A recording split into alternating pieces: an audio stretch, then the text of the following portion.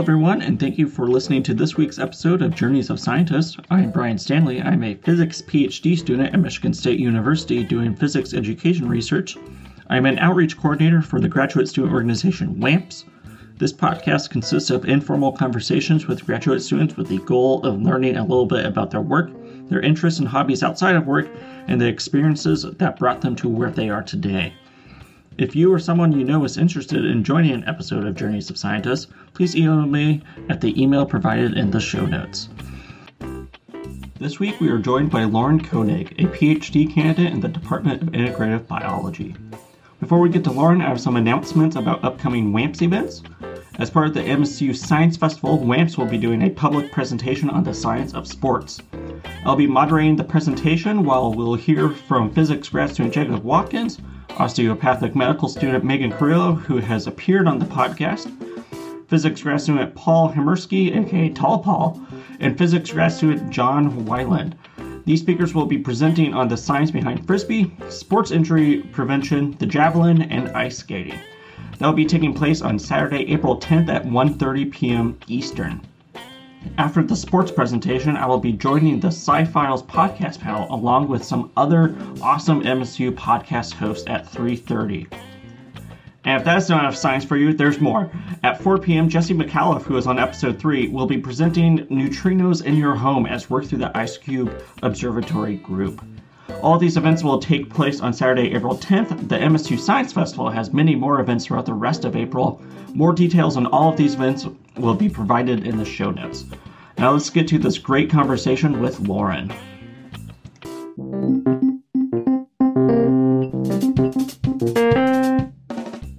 Welcome, Lauren. Can you briefly introduce yourself? What do you study? What year are you? Sure. My name is Lauren Koenig. I am a fifth-year PhD candidate in the Integrative Biology department, and I'm also part of the Ecology, Evolution, and Behavior program. I came into grad school being interested in a lot of different facets of animal behavior, but my thesis has kind of taken shape around the idea of how we can learn more about biology from animals best suited to understand a particular question in research. So this is also known as Koenig's principle, the idea that there's a certain type of animal that's particularly suited for a specific question you might have, often in biology. And you might think about some of these animals we use in biology. They're like fruit flies or lab rats or mice. And we get a lot of information from them because they're really, really helpful in the lab. They're small, they're simple, they're easily raised, they have fast growing times, and you can use them to study a lot of other things that you can't study directly. So you might remember from your earlier biology classes, the idea that we could use big squid neurons to look at how neurons work. Even though we can't look at our neurons or human neurons so easily, we can kind of understand a lot about them by looking at other animals. But sometimes there's not a lot of natural variation in these other organisms, or they don't have like the particular traits of interest that we want to study. So that's a really long way to set up what my thesis has done, which is to look at non-traditional models and how we can maybe apply some of the technical developments that have come into place since Koenig's principle was first stated almost 100 years ago. And what I've looked at most recently and specifically are fish. So I've been looking at this group of fish called osteoglossiforms. They're bony tongue fish, and they're super, super diverse. And in particular, I've been looking at their reproductive behavior and their morphology. So looking at what I like to think about as like a more comprehensive scope of from start A to B, how the genes and physiology all interact and ultimately contribute to the output, which is what we see, and that's their behavior. Okay, very cool. What is a bony tongued fish? Like, what does that mean? Exactly what it sounds like, that they have little bony scale or bony protrusions on the tip of their tongues. And the other thing that you might see if you're going to look at a bunch of osteoglossiforms is that a lot of them have these big armored plates. This group of fish actually includes the biggest freshwater fish, which is called an arapaima, and they can grow up to 10 feet long. They're big charismatic aquarium favorite, but I didn't always put the name to this giant fish you might see in the aquarium until I started looking at these guys from a research perspective. And they also include really tiny fish that are about an inch long called freshwater butterfly fish. So there's a huge scope. But some of the things that they do have in common seems to be that they're affected by these evolutionary forces called sexual selection and sperm competition. And they have every different type of parental care. They are the only known vertebrates which have a flagellate sperm, which is super weird to have a sperm without a tail, and that also don't seem to move around, which is crazy. Like, how does that even work? They're doing just fine without it. They're very speciose. And they also seem to have only one gonad. So like the females will only have one ovary. The males will only have one testicle. So that's another very strange feature of these guys that probably goes into play from, like I said, from start to finish, what's going on with the genes that control these weird features, all the way to how this might affect whether or not they decide to invest in taking care of their young or not. Do you study like these fish like any like just a fish tank in a lab, or are you actually out in a the field or waterway, wherever you call it, out into the wilderness, observing? Yeah. So I started this project and I was in a lab that studies electric fish. Electric fish are part of this bony tongue group of fish. And I was in a lab where they had lots and lots of different fish species, electric fish species, in fish tanks in the basement of one of the buildings. And I was looking at some of the electric fish and their sperm and their about biology is getting to go see them in the field. And so in the summer of 2019, I went with a couple of other people from my lab to Gabon in West Africa. And there we collected hundreds of different species of fish and brought many samples back to the lab for future study on what's inside their bodies, and also some live fish that we can look at to see how they behave. Okay, very cool. I have kind of like a bigger, just general question. So like I've talked to many different people that are in like the fisheries and wildlife department. Mm-hmm. And so they study, animals and whatnot, but you're also studying animals, but you're in the integrative biology department. Like, what is the difference between like the two? Why are you in one versus the other, I suppose? Or like, what's the difference between the two?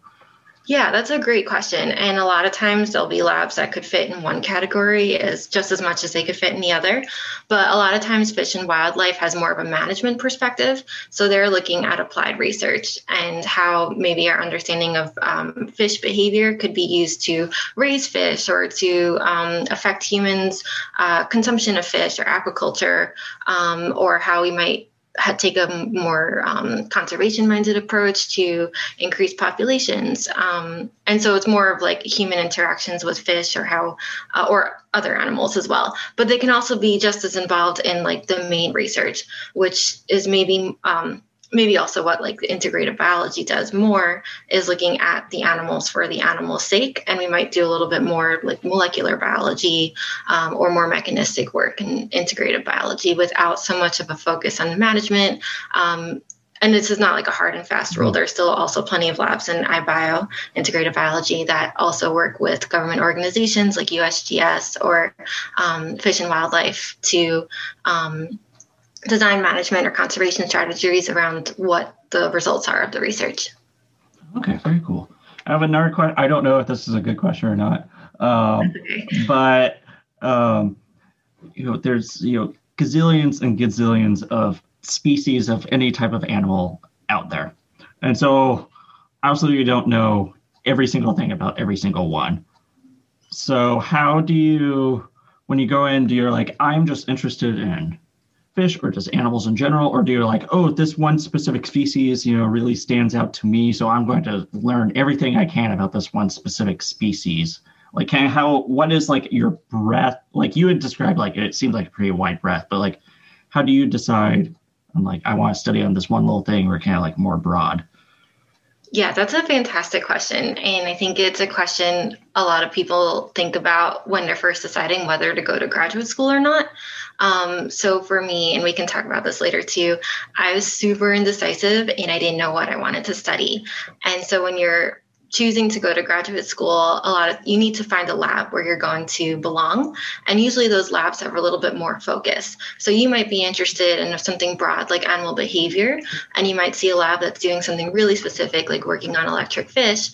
And so you would kind of end up working on electric fish behavior as a way to get your foot in the door and to learn about the organism. And then as you start doing more of that hands-on research, you have to think about the broader picture and how your research is contributing to increasing overall knowledge about that subject. And so you start off kind of small and then you end up branching out.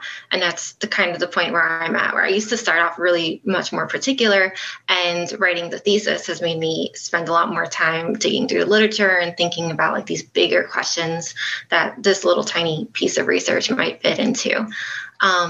But some people come in and they're like, I really love working with lions and I want to know everything there is to know about this one particular species of lion. And that's, sorry, not species of lion, but like a particular population, right?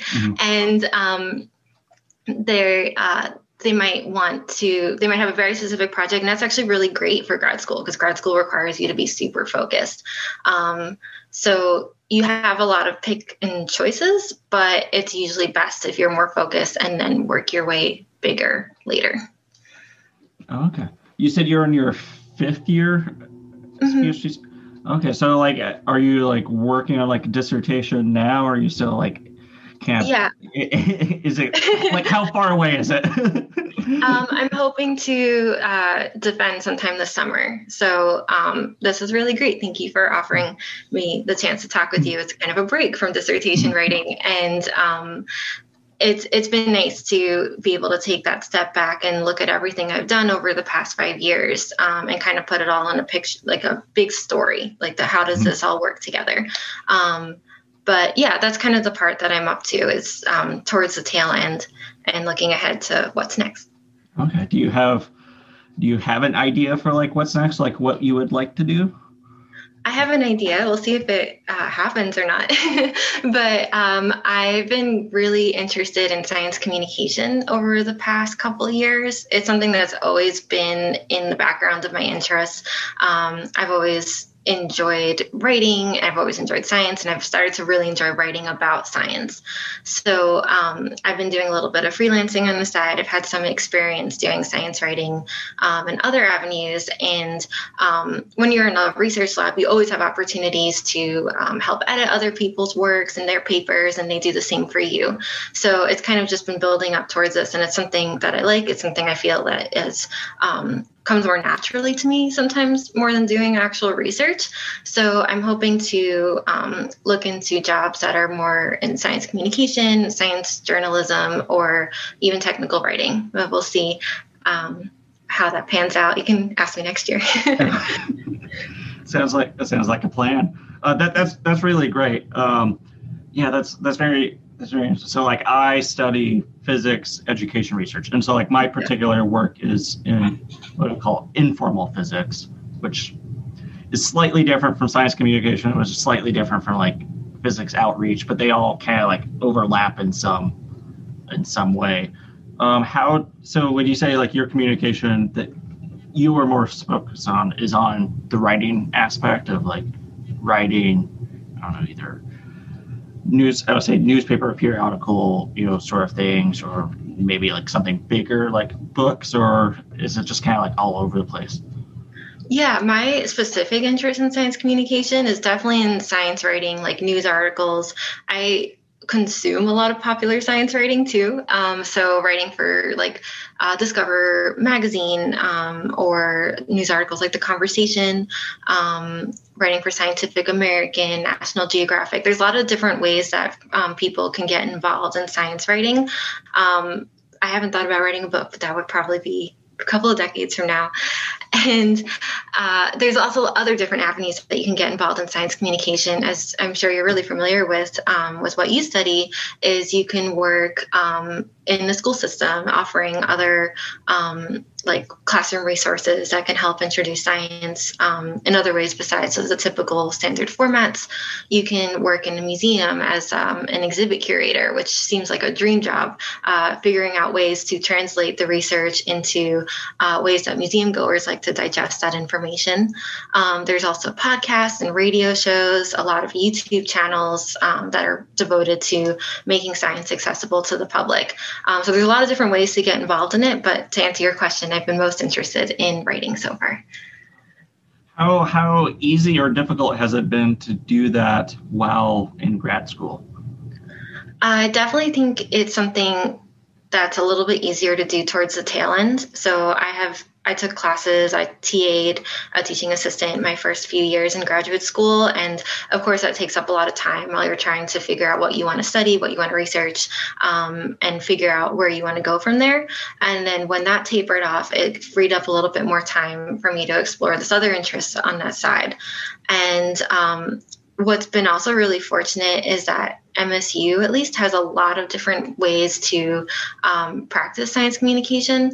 So in the Electric Fish Lab, we went to local elementary school science nights and presented a little exhibit and brought a fish to elementary school students and their parents who would come to these science fairs in the evenings. And so that's already like a little bit of practice to talk about the research and to figure out a way to convey it so that it's engaging and fun for people. And there's also workshops and conferences that are offered through MSU. So this past summer, I had the opportunity to go to MSU ConSciComm. It's a chapter of an overall larger ConSciComm group, and that was really eye-opening. It was a 2-day conference, and I learned a lot about how to pitch articles to outside organizations. I had practice writing a news article that actually they helped me workshop, and I eventually pitched it and was accepted as a publication for Discover magazine. And so once you start having more of a writing portfolio and you start making those connections, it just gets easier and easier. But it definitely is something you can do while you're still a graduate student. It's like taking the stuff you're already doing, like the grant proposals or your proposals that you have to write for your department, and just turning it into a way that you would explain it to your friends or family members so that they still find it interesting and there's a lot less of that academic jargon in there. Okay, very cool. How much of this would you say is, like if you're doing these proposals or you're writing, these pieces, how much input would you say is like 100% you versus like, how like supportive your advisor, is, or like, helping you find these or, evaluate a review or whatever? Yeah, so the science writing for fun has definitely been more on my time. I've definitely talked to my advisors about it and been like, this is something I'm working on. And usually the department will be really supportive if you get a publication. They're really proud and happy to show that they have students who are making a broader impact in the outside world beyond the university. But for getting started, it was kind of on my own initiative. And then, you don't get as much feedback from an advisor as you do if you're writing a grant proposal or you're writing a manuscript for publication through the academic sphere. Okay. Very cool. Very, very, just, different things I'd like to think about. Yeah. So I guess, kind of like go back in time. What did you study in undergrad? Sure. So I was really lucky. I had a fantastic undergraduate research experience.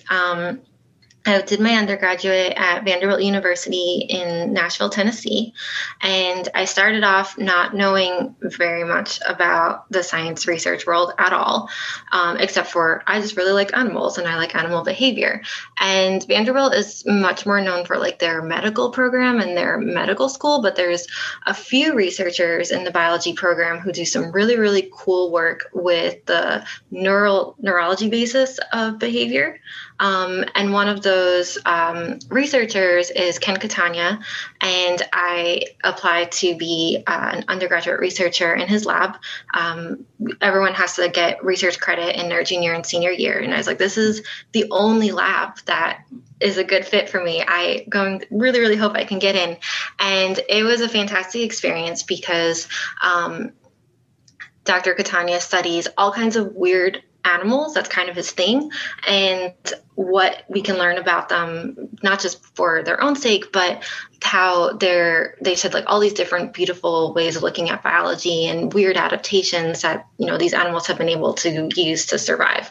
So I kind of had free reign. I came in there and I was like, I want to work with weird things. What should I do? And he was like, you could work with tarantulas. We could get some snapping alligator turtles. We could get these weird scorpion things that shoot vinegar out of their stingers. If you want to try jumping spiders, go for it. And so I basically bought all of these animals into the lab. And I ended up having 4 different projects, one of which my favorite was working with tarantulas. And that involved using scanning electron microscopy to look at their spiky hairs on the back of their bodies. They will kick off the hairs into like an oncoming predator or a human owner if they're a pet. And they're really, really irritating. They'll scratch the skin. If you get them in your eyes, it can scratch the cornea. And I just kind of wanted to look at that under a scanning electron microscope much more closely, like all the way into the micrometer length of these hairs. And it was a lot of fun. I got to put anything I want really under the scanning electron microscope. I could ask questions. Nothing was considered silly or a waste of time. And so I really learned a lot from that experience. It let me try a lot of different things that I think I wouldn't have been able to if I had been more focused. And so it helped me learn what I like and what I didn't like. That's super cool. Tarantulas are awesome. I'm just curious, like, again, it sounded like you had, free reign of, whatever animals you have. How do you get said animals? Because the snapping turtle, that's not something I could just go to like PetSmart and buy or something like that. So there are some specialty pet stores. I don't know if you're familiar with, there's one in Lansing called Purse Pets, and they have some really weird and exotic critters over there.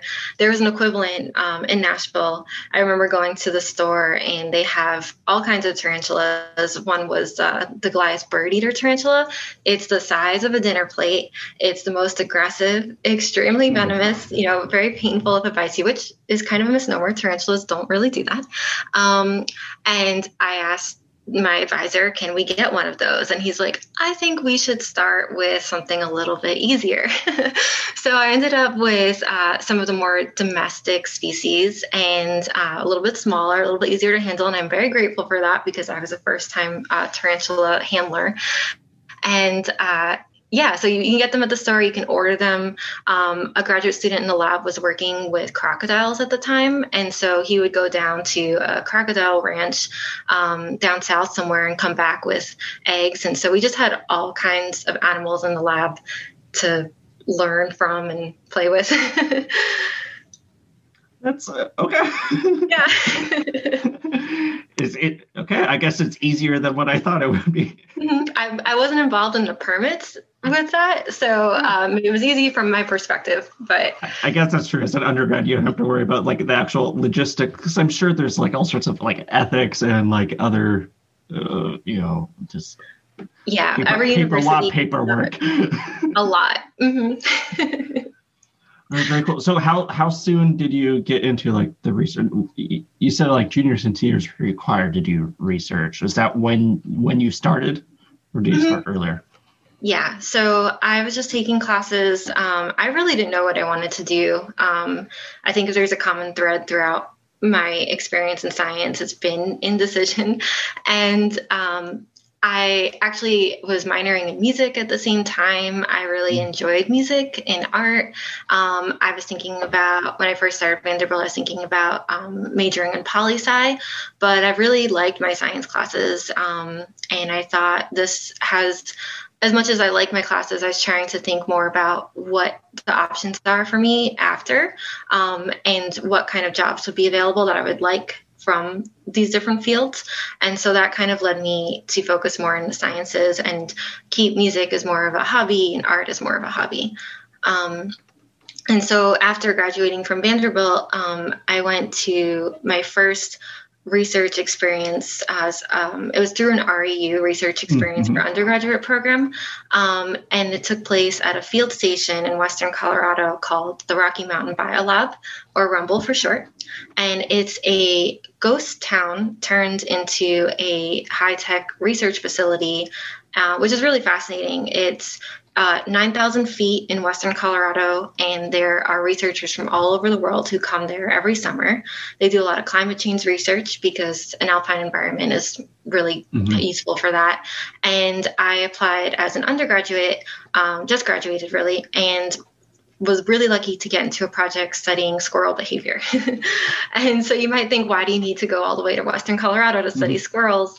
But these are special squirrels. They are really useful indicators for climate change. They've been changing when they emerge from their hibernation burrows as a result of warming temperatures. And they're also interesting to look at population movements because there's a couple of different groups around the environment there. And it was just an incredible experience because it lets you interact with all these academic researchers and grad students in various stages of their career and not be worried or intimidated by fancy titles or an academic setting. Everybody there lives there, and they're either wearing their field clothes or their pajamas. You can't really tell the difference between someone who's extremely famous and someone who's just starting out. It puts everyone on this equal playing field. So it was kind of like a science summer camp, and it really opened my eyes to what's possible in the academic world and definitely motivated me to think about graduate school as a possible choice. Oh, super cool. Yes, I've done a couple RUs too. I love them because it's like you gotta go somewhere different. You gotta meet new people and do different things. During your RU? So I'm also I'm from northern Colorado, so I was familiar with the mountains. What kind of stuff did you do at your RU, like outside of the actual lab? Like obviously you had like free time, you had the weekends, you had other things. Like what kind of activities or whatnot did you do other fun things while you're there? Yeah, so I'm from New York. I grew up there and never left until I went away to college. And so the whole mountain thing was pretty new to me. And the lack of oxygen was also extremely new to me. But after a few weeks, you get used to it. And so I started doing the most hiking I'd ever really done. I mean, I had never gone camping until I went to college. And so it just really let me get super involved into more outdoorsy stuff. So I went backpacking for the first time. I guess there aren't really a big range of hobbies to do out there because it's pretty remote. It's about 30 minutes from the nearest ski town resort. But people would go into town for karaoke on Wednesday nights. It was just a really nice group of people that you could hang out with, go hiking together. And it's just, as you know, it's just so beautiful out there. So definitely one of my best experiences, to the extent that I actually came back for 2 more summers. And so stayed on there until I was mostly the main research assistant or the lead of the project really for the ground squirrels. Oh, super cool. That sounds super fun. You mentioned that you minored in music. Did you play an instrument or instruments? Yeah, I minored in piano performance. So unfortunately, I haven't really done a lot of music since college because I was doing all these field jobs, and it's not really helpful for bringing a piano with you. But up until college, I had played piano on very regularly. Do you have a keyboard or anything like that? Or no, not right now. Don't tell my piano teachers. But yeah. It's been all science these past few days or years. How long were you into piano? My parents started me on piano lessons when I was 7, and so that was all the way up till 22. Okay. Piano in my mind, because as someone who is not musically talented at all, piano to me just seems impossible. There are too many keys, and I don't understand how you how one hand does something and the other hand doesn't. Are you just able to do multiple different things at once, or are you just very good at I can do various things? It definitely involves practicing a lot, one hand at a time. That's the way to get to it. Yeah. Okay. Or do you feel like, oh, you can write with one hand and then, I don't know, paint with the other? Or do you just feel like I can I do? wish.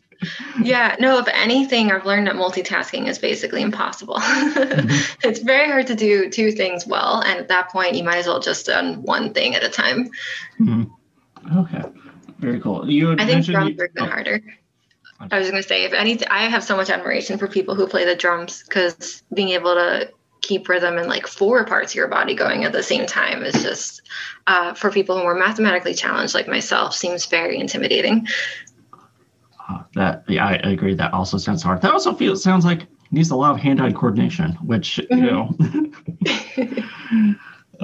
okay, very cool. So you were doing research as an undergrad, you were minoring in music. It sounds like you were heavily involved with the things. Were you a part of like any other like organizations or interests or activities outside, or is that most of what your time in undergrad was? Yeah. So I like to do a lot of well-rounded things, probably except for sports. And like I mentioned, I had never gone camping before until I got to college, and that was because I joined there was an outdoors group. I know Michigan State has one like that too, and that was really, really great, where they would take care of the gear, and you could kind of just sample out different things. So we went whitewater rafting and horseback riding and spelunking. Tennessee is a really great place for caves. Like the whole state is basically hollow, and there's like a lot of opportunities to try new things through that particular club. I also really enjoy art as an amateur. So there's a lot of different art classes you could take for credit, which is the best type of art, I think. You don't have to worry about pressure to do well, and you can just enjoy it. And I also like to dance. So in addition to taking piano lessons, I was really lucky that I was put into ballet classes as well. And so I carried that through me to college, and also branched out and got to try other types of dance like Latin and swing. So I definitely like to make sure that it's not all about science, which is really great when the science isn't going well, that there's another outlet to have fun or to meet people, so that you kind of can talk about things other than your work. And so that's something I definitely still continue to do, as long as it's not overwhelming and you can make time for it. I recently learned, other people do about this, I did not, of like the dance your PhD or something like that. Where it's like awesome. They're so talented.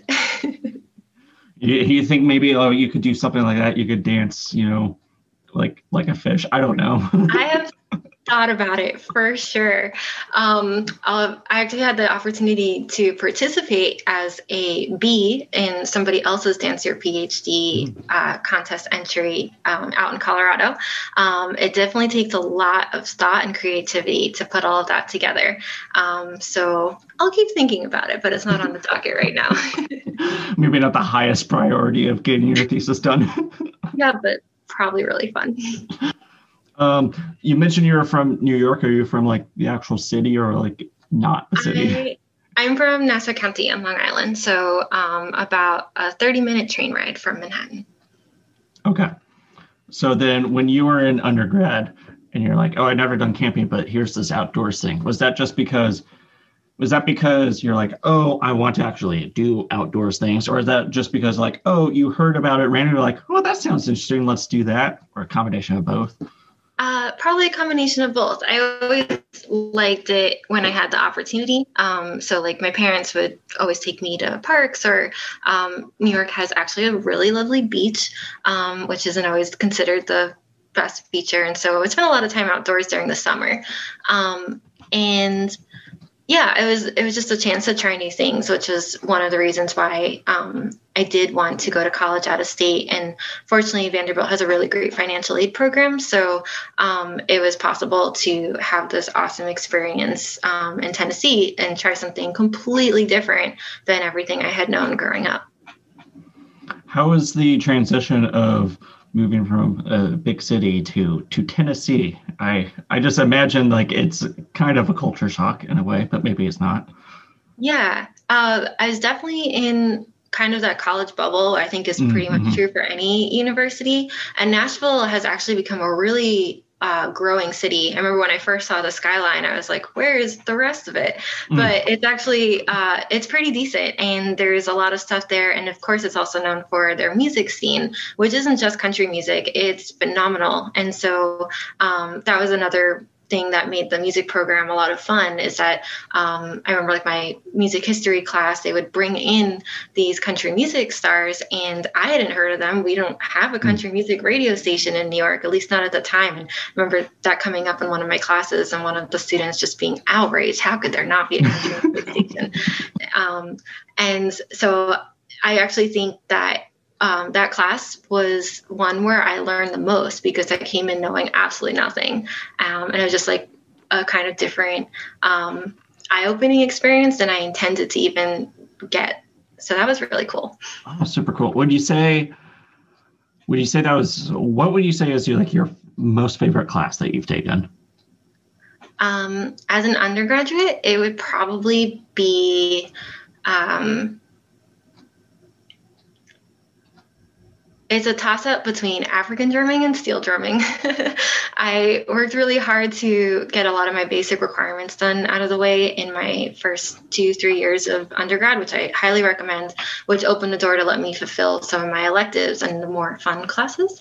And so those drumming classes are really cool because, like I said, I'm not very good at it, and it's really fun to try something new. And there's also cultural components that came with those classes, which were really interesting. And our teacher for the African drumming class invited the entire class to come to a family gathering, and that was exceptionally kind of him, and just really interesting experience and exposure to something that I hadn't seen before. And we also got to perform as part of his classes. So each one of them had a big musical performance at the end of the semester with costumes, and you get to work on something and show off to everybody who bothered to come and see you. And yeah, that's what made them really fun.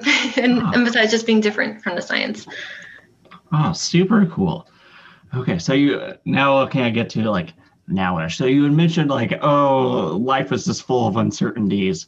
Can you explain a little bit of like, okay, how did you end up going to grad school, and then like how did you end up here? Sure. So after I finished at the Rocky Mountain Biolab for my first summer as an REU, I was really bitten by the field work bug. And sometimes it's actually really literal, and you do work in these really hard to live places. But I just love the chance to see animals in their actual wild places and getting a chance to travel. So there's a job board that still exists called the Texas A&M Job Board for biology jobs, and a lot of them are also field work or graduate positions. And I basically applied to every single thing I could find. That my requirements were that it had to have some kind of stipend. A lot of them, you basically work as an intern for free, and sometimes it's not really possible to do that. Sometimes it's not really a good idea to do that based on the organization. But I was really lucky and landed a job working with the U.S.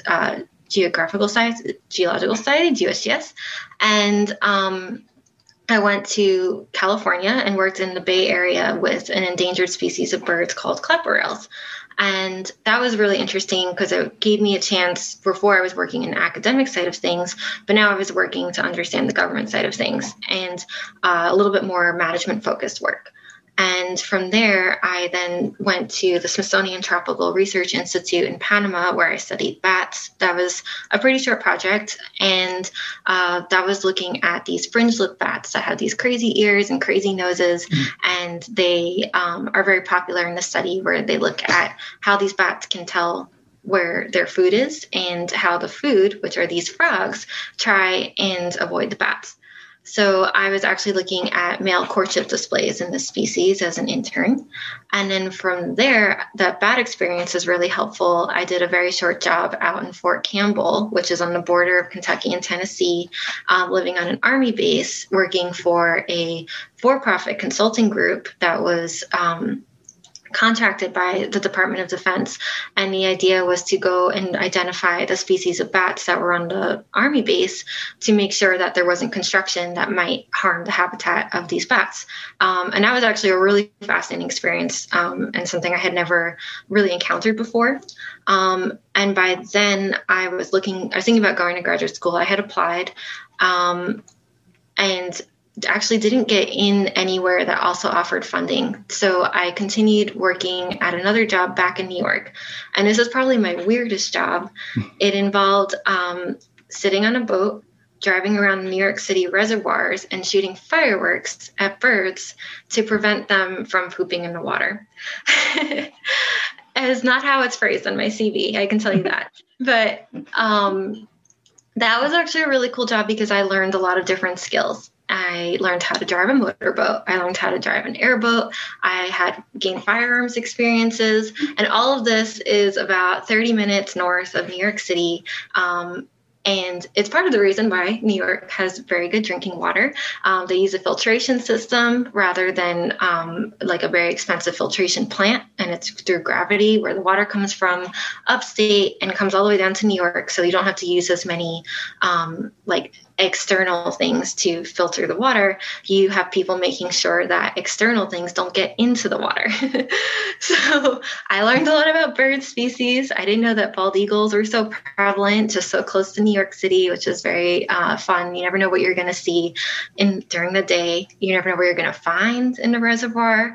And it was also extremely cold in the winter. And at that point, I was like, okay, I'm really ready to go to graduate school. I've got a lot of practical skills. I've gotten experience with birds and bats and mammals, and I have a better idea of what I want to study. And fireworks, which hasn't really come into play since then, but I'm still waiting. And so it was, what I liked about those different jobs is that in those 4 years between undergraduate and graduate degrees, I got to learn about different perspectives biology and figure out what kind of degree would help me get a job in the right perspective that I would want. Do I want to work in management? Do I want to work in academia? What is most versatile so that I have those options after I graduate? Fascinating. When did you get interested in the science communication aspect? So that was kind of like a parallel track. I promise this answer won't be as long. That was kind of going on at the same time. I always really enjoyed the humanities of my education. I actually really liked science, but didn't think it was my thing. So felt like I was stronger in like my social studies and history classes. But I just always really liked animals. So I took opportunities to write about science where I could. And that involved in college working on the university newspaper, where I got to be paired with a mentor who worked for the Tennessean. And he was really helpful in teaching me how to write a good news article, and also really kind in letting me do things that I didn't think freshmen would necessarily be allowed to do. So, for example, at the time, I got to cover the Belmont debate, the presidential debate that was happening, and have the responsibility of this bigger topic to bring to the university newspaper. And I felt really lucky to have that. And then later on, I got to develop a science column where I talked about environmental issues and how that impacted campus, as well as like where that fit into like the larger environmental science topics going on at the time. And that was part of a work study job. And then my second year, I stayed working on the university newspaper, but also took a job as a science editor at a neurology lab. And so most undergrads were working as lab technicians, but my job was more involved in editing or helping to write grant applications or manuscripts. And that was really helpful because I didn't have a neurology background. So I could come in as an outsider and be like, oh, I think the grammar on this is wrong, unless this is like a particular phrase that you use in this field. And so that really helped me actually learn about writing science, and was really helpful for now when I am writing science to get the right phrases or the same kind of like turns of words that you might prefer to use. And from there, during those field jobs, some of them weren't always continuous, right? There are definitely periods of unemployment in between. And I went to a conference that was hosted by an organization called the Scientista Foundation. It's a nonprofit that serves to connect and develop resources for women in STEM. And I really enjoyed the conference. I really liked the community of people who were there. And I wasn't involved at a university at the time, so I wanted to can maintain that connection without necessarily being in school. And so I wrote to the founder and I asked her, like, hey, is there any way I can be involved? And she said, yeah, we're actually looking for an editor. I was like, perfect, I can help you with that. So I started off as editor-in-chief at Scientista, working with another editor at the time. And I'm now the sole editor-in-chief, still there. And it's been a really phenomenal experience. They have university chapters for this organization at, I think, several dozen, at least a couple of dozen universities. And they also have annual conferences and outside events that they organize with speakers they bring, especially right now, that are virtual. And we have an online blog. So I work with a team of other editors, and we have bloggers from all over the world right now. And we have different sections on the website. And if anybody is listening would like to write, we write about anything. We cover anything from topics in science to topics in women in science, and anyone can write for it. It doesn't have to be someone who identifies as a woman in science. So it's been a really fun experience to maintain those connections, to learn about like what is happening in that particular sphere right now, and diversity initiatives and policies. So yeah, that really propelled the science writing. That's really cool. Yeah, wrapping things up a little bit here. I always like to ask, what advice would you give to either people thinking about if grad school is something they want to do, and like, okay, you're in grad school, like how do you kind of handle that transition? Do you have any advice there? Yeah. So if you're thinking about starting graduate school, I think it's really important to look for a lab, if you're not in a rotation system, that has a mentor that you feel aligns with your values, and that there's also a good community of support.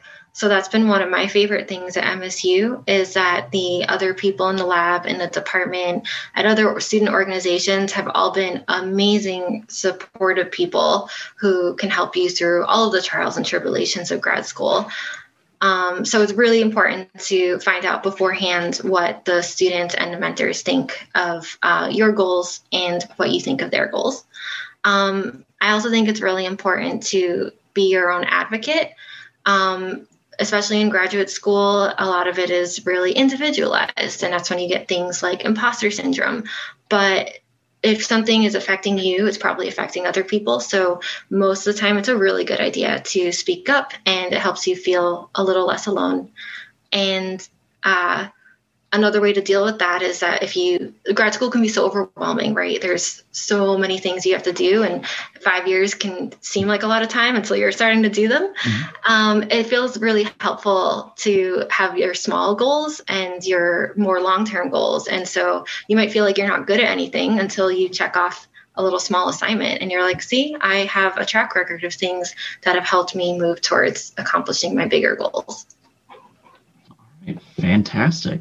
Thank you. There's just like, you had so many things, you've done so many jobs, and you had like so many interests, and it's like, I feel like I could just ask you for hours about each one because they sounded awesome. Thank you. But thank you for coming on doing this. It was a pleasure talking with you.